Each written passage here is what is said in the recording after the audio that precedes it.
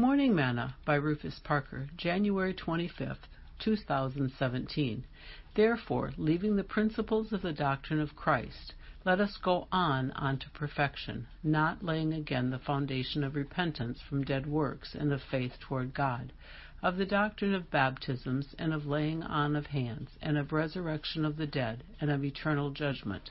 And this will we do, if God permit. Hebrews 6, verses 1 through 3. Today's morsel. It seems that many are graduating from college in hopes of bettering themselves and having opportunities for a better job, jobs that offer them better pay.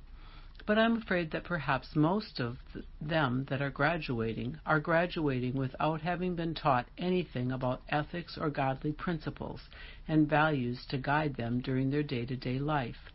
Jesus admonishes us in Matthew 6, verse 26, "For what is a man profited, if he shall gain the whole world and lose his own soul? And what shall a man give in exchange for his soul?" If we have a degree without principles, it is just a piece of paper. But if we have godly values and principles guiding us with that degree, then we will see how valuable it can be. Let us go on to perfection. In a comparative sense, to a more perfect knowledge of things, which the clear revelation and ministry of the gospel leads to. You don't need to be taught everything in life by the school of hard knocks.